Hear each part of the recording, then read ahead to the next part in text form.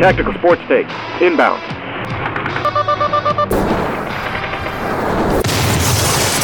Who the fuck is that guy? Beat him off. Stomp on his head as he's unconscious. Five-tool commentator. He's the Willie Mays of sports broadcasting. DiMaggio. It's time now for North Star Sports, your source for the hottest sports takes in the business. Here's your host, Owen Ely.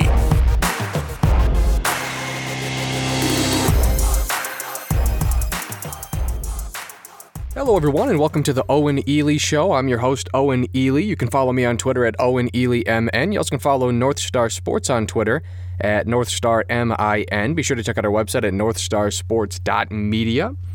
And welcome into the show, everyone. We got a great one for you today here on this Saturday, October 2nd, as we look to recap UFC 266, Volkanovski versus Ortega. And as always, great to be back with you guys. A lot to talk about. I know it's a week later, but, I've really had time to sit here and digest my takes.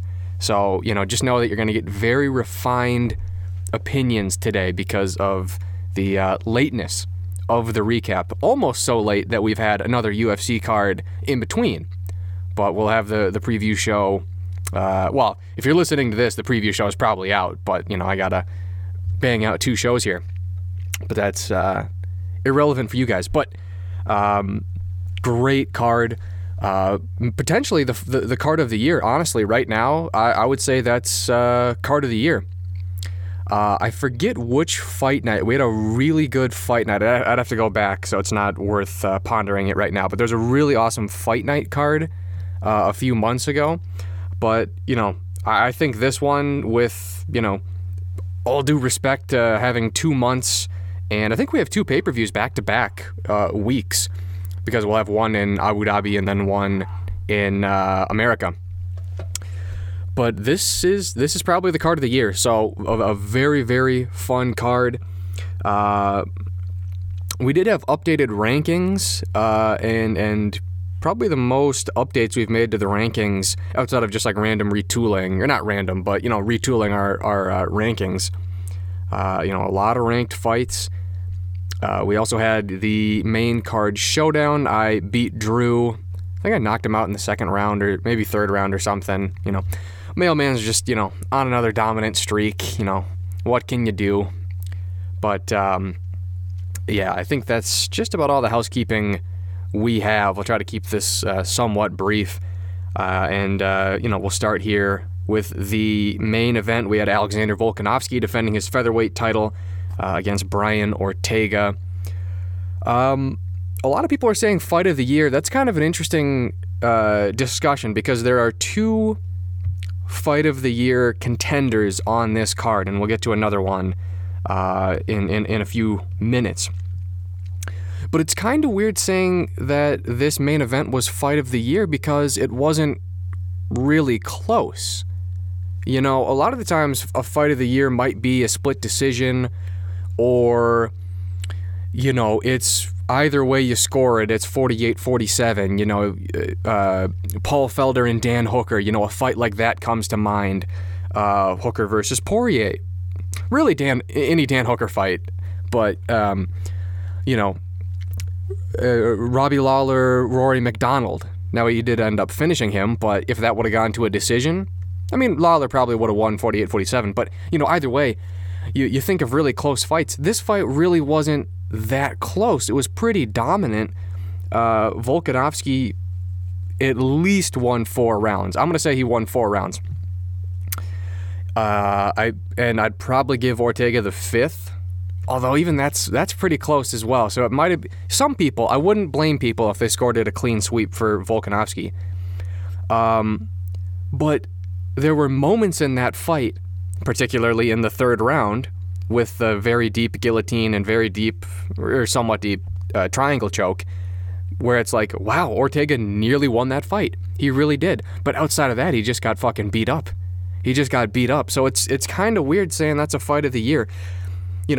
that being said, I think it's a fight of the year contender, but it's not going to win fight of the year, which is so weird to say that. Like, it's so weird to say something is a contender, but you can definitively say it's not going to win it.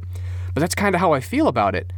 You know, it's a fight of the year in terms of, and I guess it's very subjective, because what is a fight of the year? Is it just a close fight? Is it a dominant fight? I mean, because this is dominant. This wasn't close, but moments were very close. So, you know, I think it was a very exciting fight. It really showed the well-roundedness and just dominance of Alexander Volkanovski. And I've been saying this for a long time, but you'll have a bunch of fucking dummies in the media being like, man, Volkanovski needs more respect. Wow, what a great performance from Volkanovski. Dude, I've been saying Volkanovski is the greatest featherweight, or the best featherweight, since he beat Holloway the first time. I didn't think him beating Holloway the first time was a fluke. And then he beat him a second time, so clearly it's not a fluke. So it's like, I've thought he's been pretty fucking good the entire time. So anybody who's like new to the Volkanovski train, it's like, yeah, he's been champion for, you know, a little bit of time here, like we've known, and, you know, pretty much dominated Jose Aldo as well. So it's like, yeah, if you're talking about Volkanovski, but I mean, I don't disagree, he needs more respect, but anybody who's like, wow, that was an eye-opening performance, yeah, not really. Not fucking really. It was a tremendous performance, don't get me wrong, but it wasn't eye-opening. We knew that he could fucking do this. So it's like, whatever. And I always take things a step further towards reality. Volkanovski is the greatest featherweight of all time. There's no two ways about it. He beat Jose Aldo, who's the third greatest featherweight of all time. He beat Max Holloway twice, who's the second greatest featherweight of all time. So, and that's factoring in my statement that Volkanovski is the greatest. You know, outside of Volkanovski, it's 1 and 2. So, you know, hasn't lost in 20 fights. So, I don't know. And you'll see that in our rankings. Like, we have Volkanovski at number 3 in pound for pound. So it's like, yeah, like he's pretty fucking good. Like, we haven't been sleeping on him. We've been telling everybody how good Volkanovski's been for a long time. You know, that being said, you know, impressive performance on the ground against Brian Ortega. That's, you know, you figure that's the one way Ortega's going to win, is getting the fight to the ground. But, you know, amazing striking, just destroyed him. I mean, name a better combination than Brian Ortega in getting intense brain damage in a title fight. I mean, really, there's no better.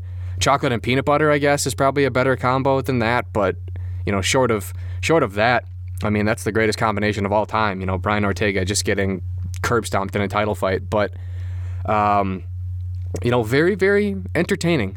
So, you know, you listen to Volkanovski wanting to be more active. I think it has been pretty, unfortunate. His inactivity, you know, what is it? He had the hand surgery, and then this fight was supposed to take place like 6 months ago. You know, it was supposed to take place in March. So, you know, a bit unfortunate. I wouldn't be opposed to seeing Volkanovski up at lightweight. It would depend on the matchup. Really, it should be for the title. So the timeline's not going to work out unless Oliveira wins, maybe. Because if Oliveira beats Poirier, I could see him turning around pretty quick. He's a pretty active fighter. But even then, the timelines just don't really work out. I mean, you're talking about like 2.5 months difference, and then by that time, Yair and Max Holloway will have happened again. So, yeah, you know. But Volko's a big guy. Excuse me. He's a very big guy, so I don't think he'd be undersized at lightweight. You know, he's got a very big frame. But, you know, I just like to see him more active. It really doesn't matter who it's against. You know, I see a lot of people talking about, and I wouldn't be opposed to this, and I think if he wins, it's the fight to make, you know, the trilogy fight. But it's very hard to sell a trilogy fight when you've lost the first 2 times. But, you know, Volkanovski, without a doubt, is the best featherweight on the planet. Without a doubt, the number 2 featherweight on the planet is Max Holloway. So the fight makes sense, but for anybody who's being like, we have to see that, we have to see it. Well, we really don't. This has been settled. You know, Volkanovski's beaten him twice. The really interesting part about that trilogy is what happens if Max wins? We're going straight to 4, right? Because Volkanovski won the first 2 times. If Holloway beats him the 3rd time, how the fuck can you not say, well, I beat you the first 2 times? Like, we have to go. We would immediately get an immediate rematch. We would get, Holloway versus Volkanovski 4. So it's like, I don't know. It's kind of a messy situation, but it speaks to the stagnation of the featherweight top 7 or 8. Just nobody fights. Yair.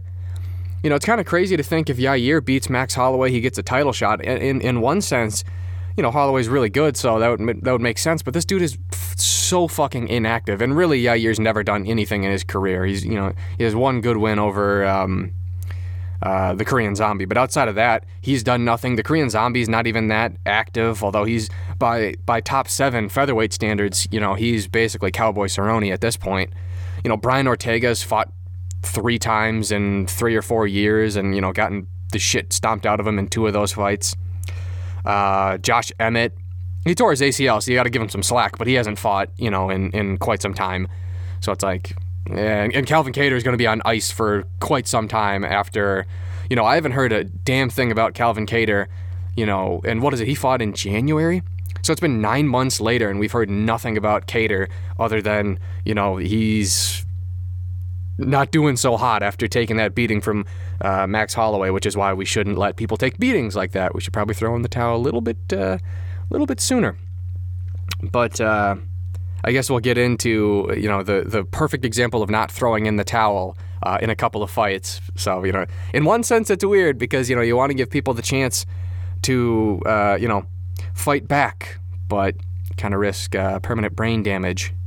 So very impressive performance. For Brian Ortega, I don't know what's next for him. Just get some wins, be more active. But he's probably going to be out for quite some time because, he gets beat up in a lot of his fights. Co-main event, we had Valentina Shevchenko knocking out Lauren Murphy in round 4. Don't really have a whole lot to say on this one, other than Lauren Murphy lasted longer than I thought. I would have thought round 2, round 3. She made it to round 4. Good for her, but really it's funny because that's successful. That's being successful in the featherweight division, not getting finished in the first couple of rounds. I mean, that just speaks to the dominance of Valentina Shevchenko. You make it to round 4, that's pretty damn good. Wow, what a feather in Lauren Murphy's cap. So, we've talked about this before with Shevchenko because she's very active. The only fight that makes sense is her and Amanda Nunes. It's 1 apiece. You're a dummy if you think that Nunes won that second fight, one of the worst robberies of all time. But that's never going to happen. So, you just hope that the winner of Rose and Wei Li comes up to flyweight. Otherwise, there's nothing. There's nothing. I saw a graphic of the flyweight top 8. Everybody in the top 8 at flyweight has either already lost a title shot to Valentina Shevchenko or is on a losing streak. So who the fuck do you... Like, number 9 would be, like, Macy Barber. Like, Macy Barber might have the best... No, she lost as well. So, fucking, I don't know. Who the fuck... Miranda Maverick? Do we just throw Maverick to the fucking wolves? Like, I don't know. But I don't want to see Caitlin Chukagian get another title shot. She got dominated. Caitlin Chukagian should be banned from getting title shots in the UFC. I don't want to see her get one. Jessica Andrade almost makes the most sense. I know she was talking about going down, but I don't know. At least she has impressive finishes and has finishing power, but she just got dominated 8 months ago. But it's like, damn, there's really nothing. I mean, it was a weak division to begin with, full of grifters from other weight classes. And, in the 3 years Shevchenko has been champ, she's cleaned it out multiple times over. I think maybe you look to Calderwood.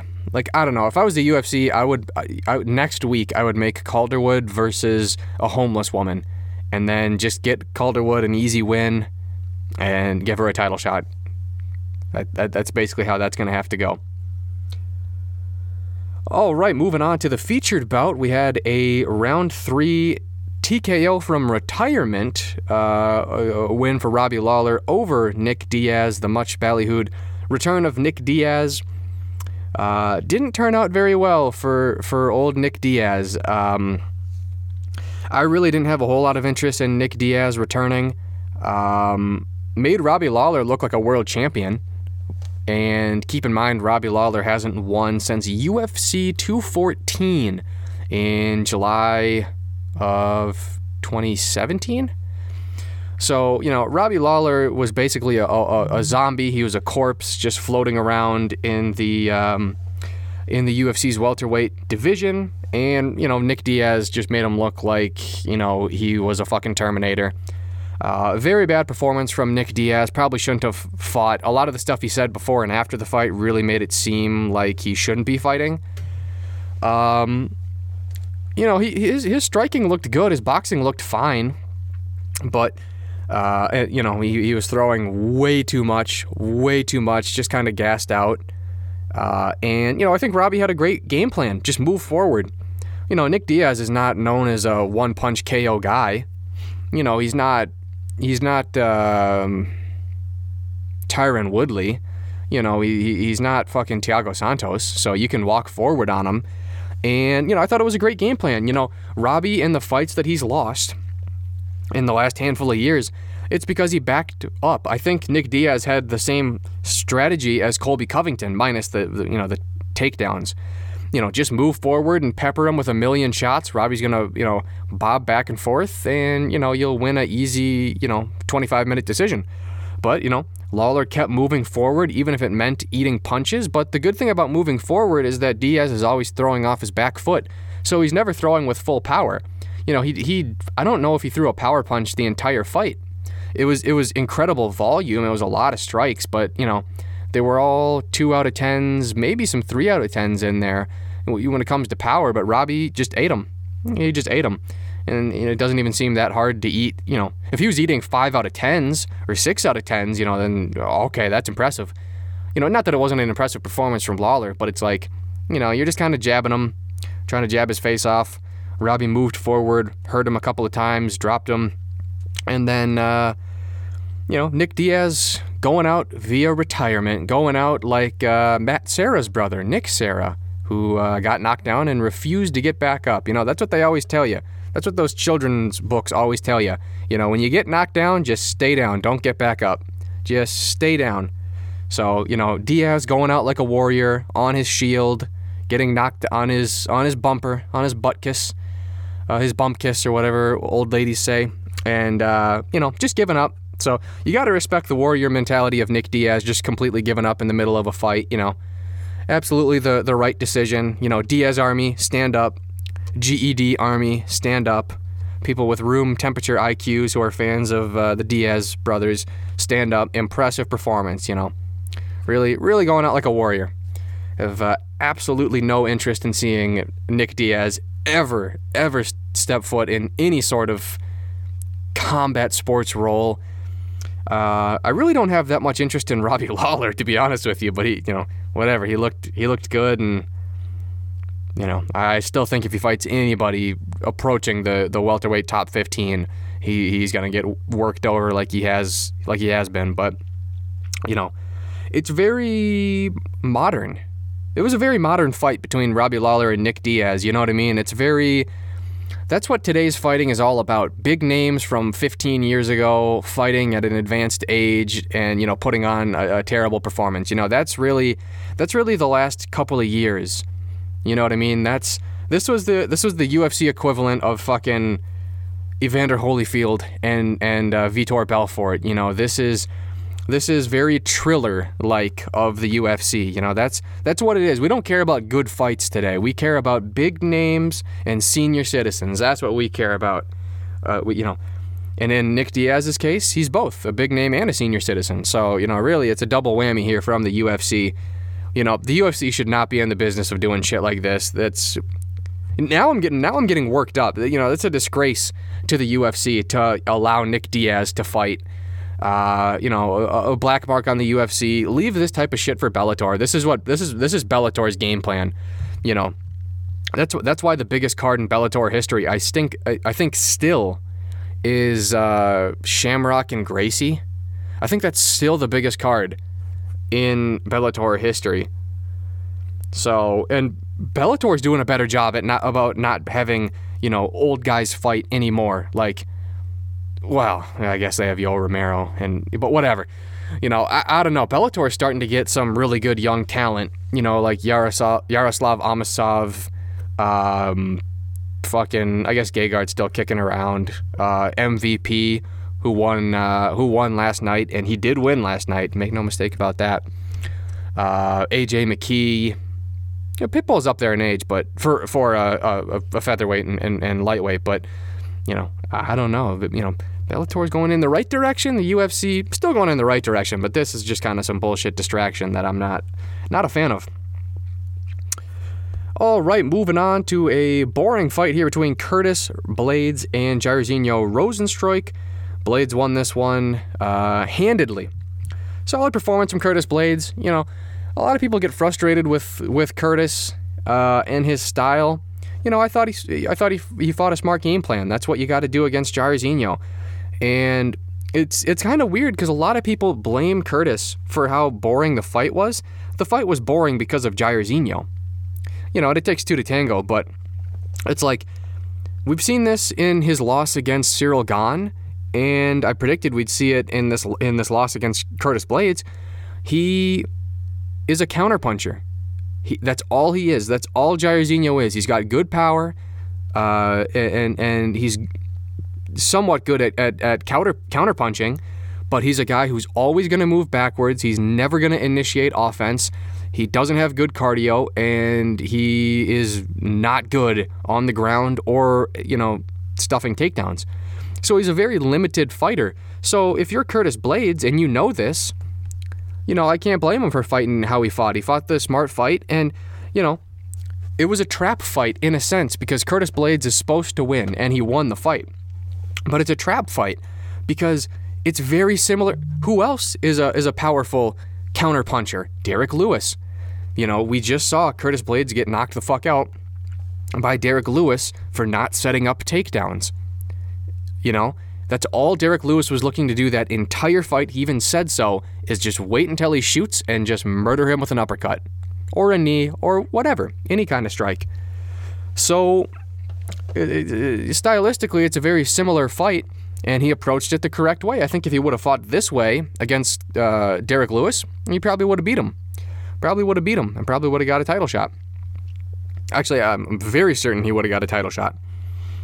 So, smart fight from Curtis Blades. If you're Jairzinho, we said it after the Gane fight, but dude, you gotta fix something. You gotta fucking get a jab or something. You have to find offense somewhere. You can't just sit there and do nothing. Because at the lower levels of the UFC, you probably can get away with doing that. But if there's enough tape out on you and you do nothing and your input is a 1 out of 10, actually fuck it, it's a 0 out of 10, he does nothing, then your opponent only has to have an input of 2 out of 10. If you're extremely inactive, I just have to throw 4 jabs and I've won the round. So he's an incredibly limited fighter, and he's going to have to figure out a way to work around that. Moving on to the women's flyweight division, we'll have a first-round knockout by Jessica Andrade on Cynthia Calvillo. Solid performance from Jessica Andrade. Always dangerous. I don't really have a whole lot to say on this one. I think Cynthia Calvillo is probably one of the most overrated fighters in the UFC, which is weird to say because nobody cares about her, but just extremely overrated. I don't know why she got this opportunity. Did not look ready. I really don't think she's that good, and kind of got put in her place on the totem pole by Jessica Andrade. So, Andrade killing the flyweight division here. It would have been great. It would have been great for the division if Calvillo had won that fight, because then you could set up Shevchenko and Calvillo. And Calvillo would have been murdered in 40 seconds by Shevchenko, but, it's a fresh face and it's on a winning streak. And, Andrade playing spoiler. All right, moving on to the prelim headliner, a fight of the year contender here between Merab Dvalishvili and Marlon Moraes. Again, this is the second fight of the year contender on this card, which is why it's the best card of the year. But again, it's a contender, but I don't think it's going to win it. And the reason why is it only lasted, 2 rounds, a little under 2 rounds, and it wasn't close. You know what I mean? It was not a close fight. It was close for probably the first 3 minutes. Utter, absolute domination from Marlon Moraes. We go to the first bell, or I guess second bell, and come back, and then it's just utter domination from Merab. Like it's so weird. It wasn't close at all. There was no like crossfade in between the dominance. It was just literally pushing a button, and the tides flipped immediately. Very interesting fight. It's going to give a lot of people a lot of fuel for saying, for the people being like, well, don't stop fights because this could happen. This could happen. Most of the time, if you get beat up like Merab, you're either going to get finished or you're just going to continue to get dominated for the rest of the fight. But this was the handful of times, it's an exception, where Merab just powers through it and ends up finishing the fight. So this was the exception, but Merab is the exception. He's exceptional. He's a tremendous fighter. I've been on his bandwagon for quite some time. I think he's undefeated in the UFC. I don't think he lost to Frankie Saenz, and I think the loss to Ricky Simone shouldn't have happened because time had expired. So, this guy's undefeated as far as I'm concerned. He's the machine. His nickname is apt. We just saw he has one hell of a chin. It's basically impossible to finish him. I like his striking. It's getting better, and his cardio is probably the best in... Oh, fuck, there's some pretty good cardio in the UFC. I'm going to say it's top 5 cardio. A top 5 cardio. I'm still going to give it to, Colby and probably a handful of other guys, fucking Volkanovski. But Merab's in the top 5 for cardio. His cardio is fucking insane. And his wrestling's really good, and he's very active. Very, very active. So, just a tremendous performance. I don't know how he survived.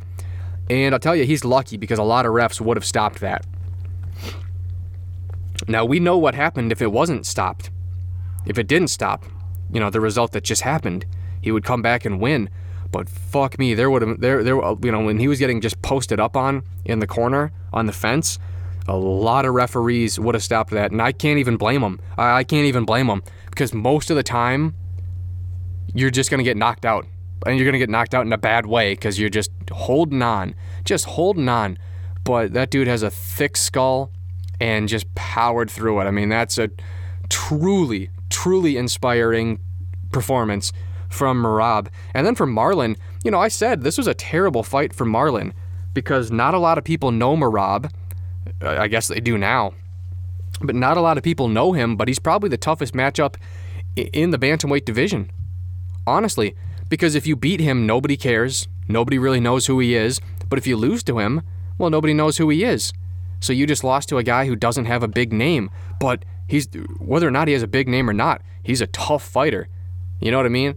You lose to Dominic Cruz, hey, you lost to one of the best bantamweights of all time. But I'll tell you, Merab's a much tougher fight than Dominic Cruz. So he's somebody that nobody wants to fight. So you got to give credit to Marlon for taking that fight. He never should have taken that fight. I think that speaks to the mentality and the warrior nature and the competitive spirit of Marlon. And I think if he would have beat Merab, he should get all the credit in the world and more because that would have been a truly impressive win. But you just feel bad for Marlon. I think that's at least 3 in a row he's dropped. Okay, it's 3 in a row. So he's lost his last 3 fights, lost 4 of 5. Cejudo, Sandhagen, Font, and Merab. He just fights the toughest guys in the division. And, he's on a hell of a losing streak. So, it's unfortunate. I don't really think Moraes has dropped off.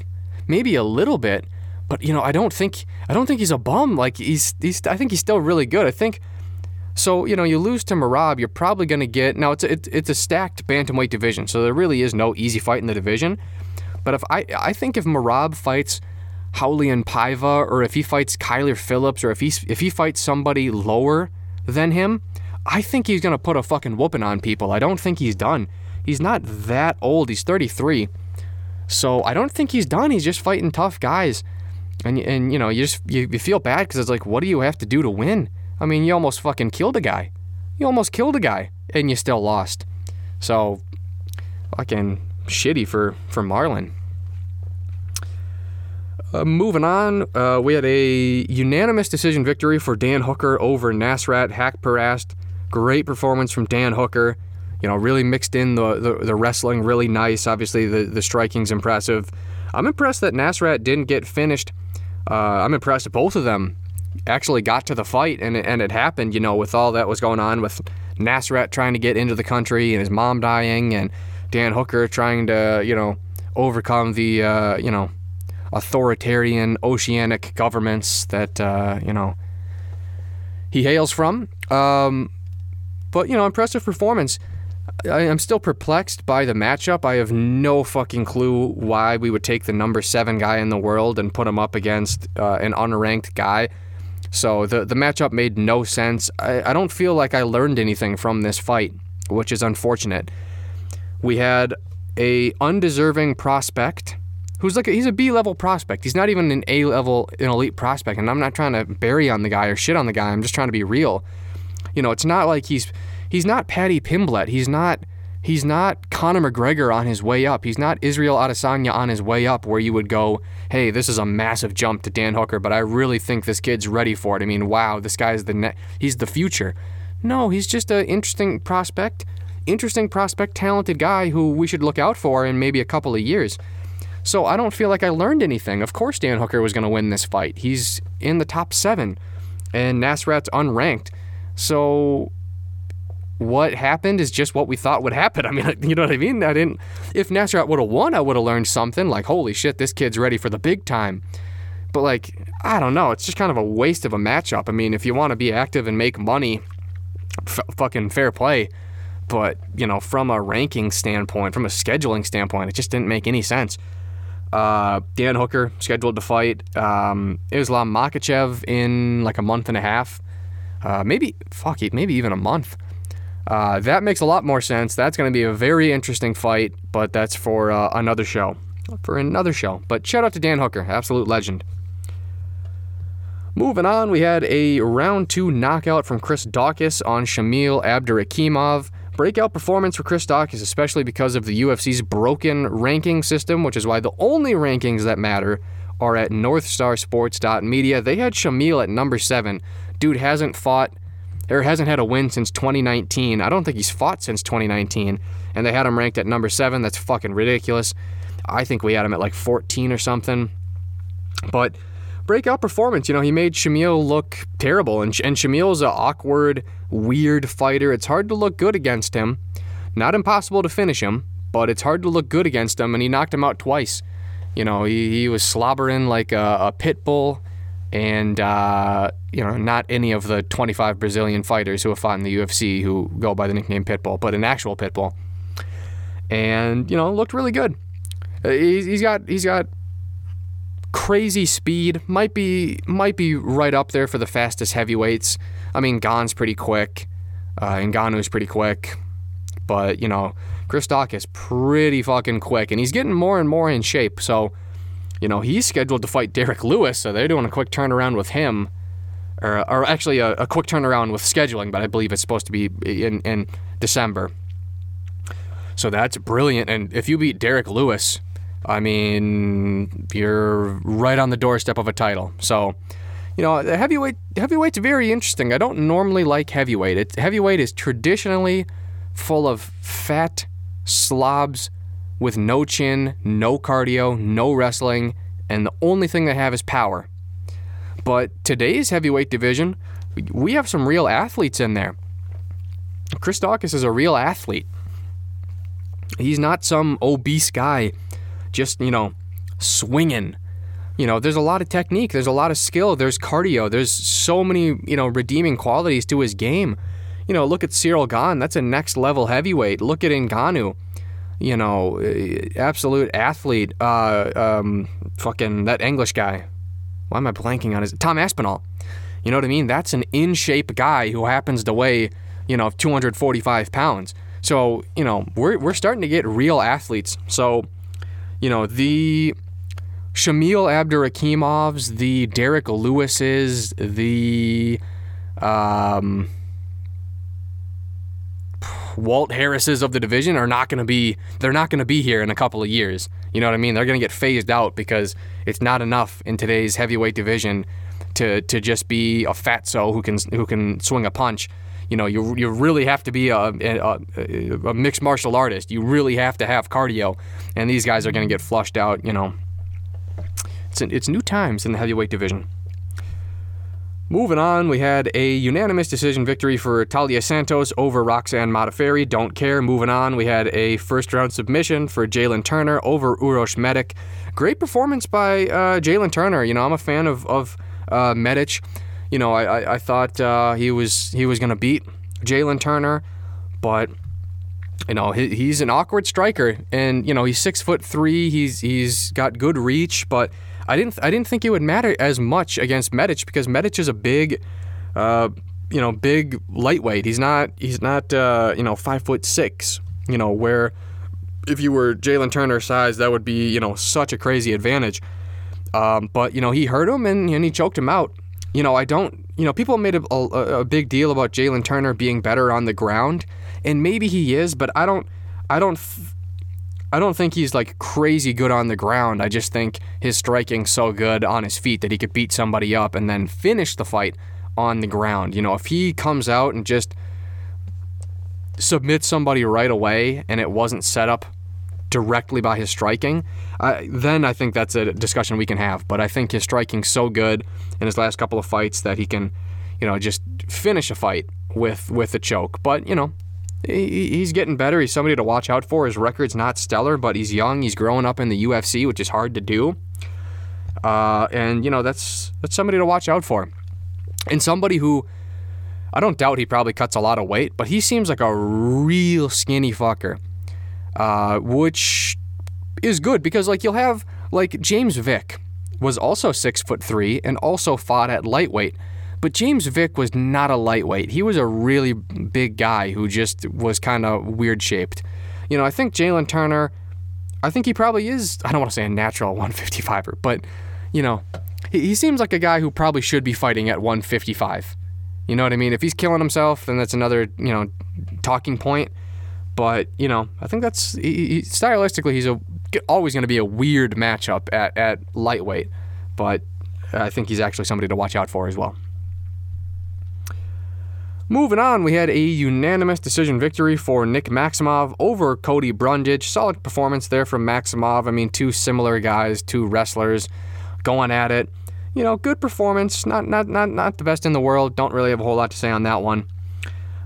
Moving on, we had a 15-second knockout from Matthew Semmelsberger over Martin Sano. Martin Sano? I heard it multiple ways on the broadcast. I mean, it's just Miguel Sano, Martin Sano. But I don't know. People pronounce stuff weird. But either way, terrible performance from Martin Sano. Never should have been in the UFC. Was only in the UFC because Nick Diaz probably said, I'm only going to fight if my guys can be on my card. And they brought in some bum from the streets who had never won a fight in a major promotion. I don't think he'd fought in like 5 or 6 years, and his last win came in like 2014, and this is what happens. And Matthew Semmelsberger, I don't think he's like some tremendous fighter. I mean, we'll wait and see. Like, he's very young in his career, but I'm not ready to say he's a world beater just yet. But, you know, so Matthew Semmelsberger, it's not like he came in against a ranked guy. It's also not like he came in against a bum. But it's like that. Yeah, that's what happens when you put a legitimate fighter like Matthew Semmelsberger against some fucking Circuit City employee like Martin Sano. Yeah, that's what happens. You get knocked out in 15 seconds. An embarrassing performance. Embarrassing for the UFC that they would cave in to Nick Diaz's demands and put this guy on the card when he doesn't deserve to be there, when there's far more deserving people who should be in the UFC. And that's what happens. And not to mention, it's also dangerous as fuck. That's very dangerous. Like, what? Like, Martin Sano could have got really hurt. And maybe he did. I don't know. I don't really care because he signed up for it. But like, that's reckless. Like, we don't let fucking 85-year-old great-grandpas fight in the UFC because it's dangerous. Like, why? That's almost the same equivalent here with Martin Sano. Like, it's just some civilian that you're putting in there. Like, that's reckless. That's very dangerous. You could get hurt. It's almost like there's a reason why we put two people who are somewhat at the same level against each other and try to hash things out. So, just an embarrassing performance for Martin Sano. Never should have been there. Embarrassing all around. But a good highlight for Semelsberger. I mean, that's always going to be on his highlight tape. And he's basically the welterweight version of Rumble Johnson or whatever, because he's the only other UFC fighter to have, like, outside of Rumble Johnson, to have 2 sub 30-second knockouts or something like that. Maybe sub 20-second knockouts. Either way, I mean, that's pretty fucking impressive. I mean, things are a little bit different, because Rumble was doing that. I think one of those sub 20 seconds was against, like, Glover Teixeira. I think he knocked him out in, like, 12 seconds. So, the competition's a little bit different, but, either way, very impressive. Then we had a submission via a rear naked choke from Jonathan Pierce on Omar Morales. Don't care. So, with that, we'll wrap it up here. Again, you could check out the rankings at northstarsports.media. In fact, we'll go over them very quickly because I mentioned them, but I didn't mention these specifics. So we had some changes in the heavyweight division. Obviously, Dawkins winning. We moved him from 8 to 6. We moved Rosenstruik down from 6 to 7. Tibura from 7 to 8. And then we moved Shamil down from 14 to 15. Tuivasa takes Shamil's spot. Again, kind of weird explaining this. If you want the visual, you know where to find it. We had no changes in the featherweight division. Volkanovski's obviously, he obviously stays as the champ. I couldn't really move Ortega down because he beat Chan Sung Jung, and Zabit is super inactive, and Yair is super inactive, and Cater's on a loss. So it's one of those things where the rankings will change at some point. The fights do matter, but I just can't change it at the time because, it just makes sense.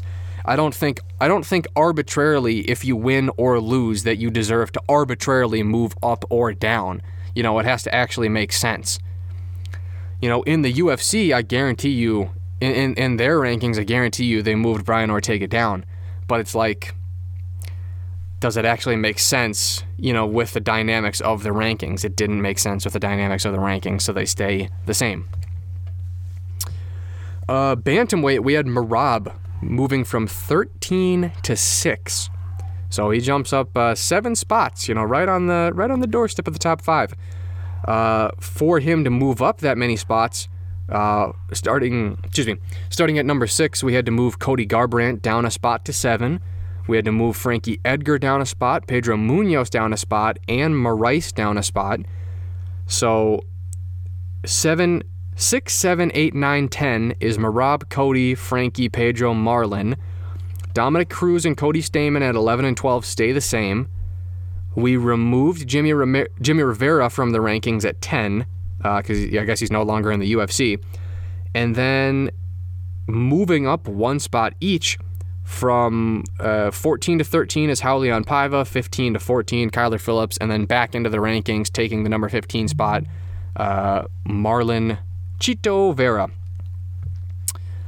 We also had some changes in the flyweight division because of Joey B retiring. So everybody below him moves up a spot. So Cara France, Royval, Bontarine, Schnell, Elliott, Dvorak, Mudarji, Albazi, Bruno Silva, Kopp, and Nicolau all move up a spot. Slight changes in the women's flyweight division. So Talia Santos wins her fight against Roxanne Modafferi. She goes from 12 to 10. Modafferi from 10 to 11. Macy Barber from 11 to 12. And we had some changes in the pound for pound. So we still have John Jones at number 1 pound for pound.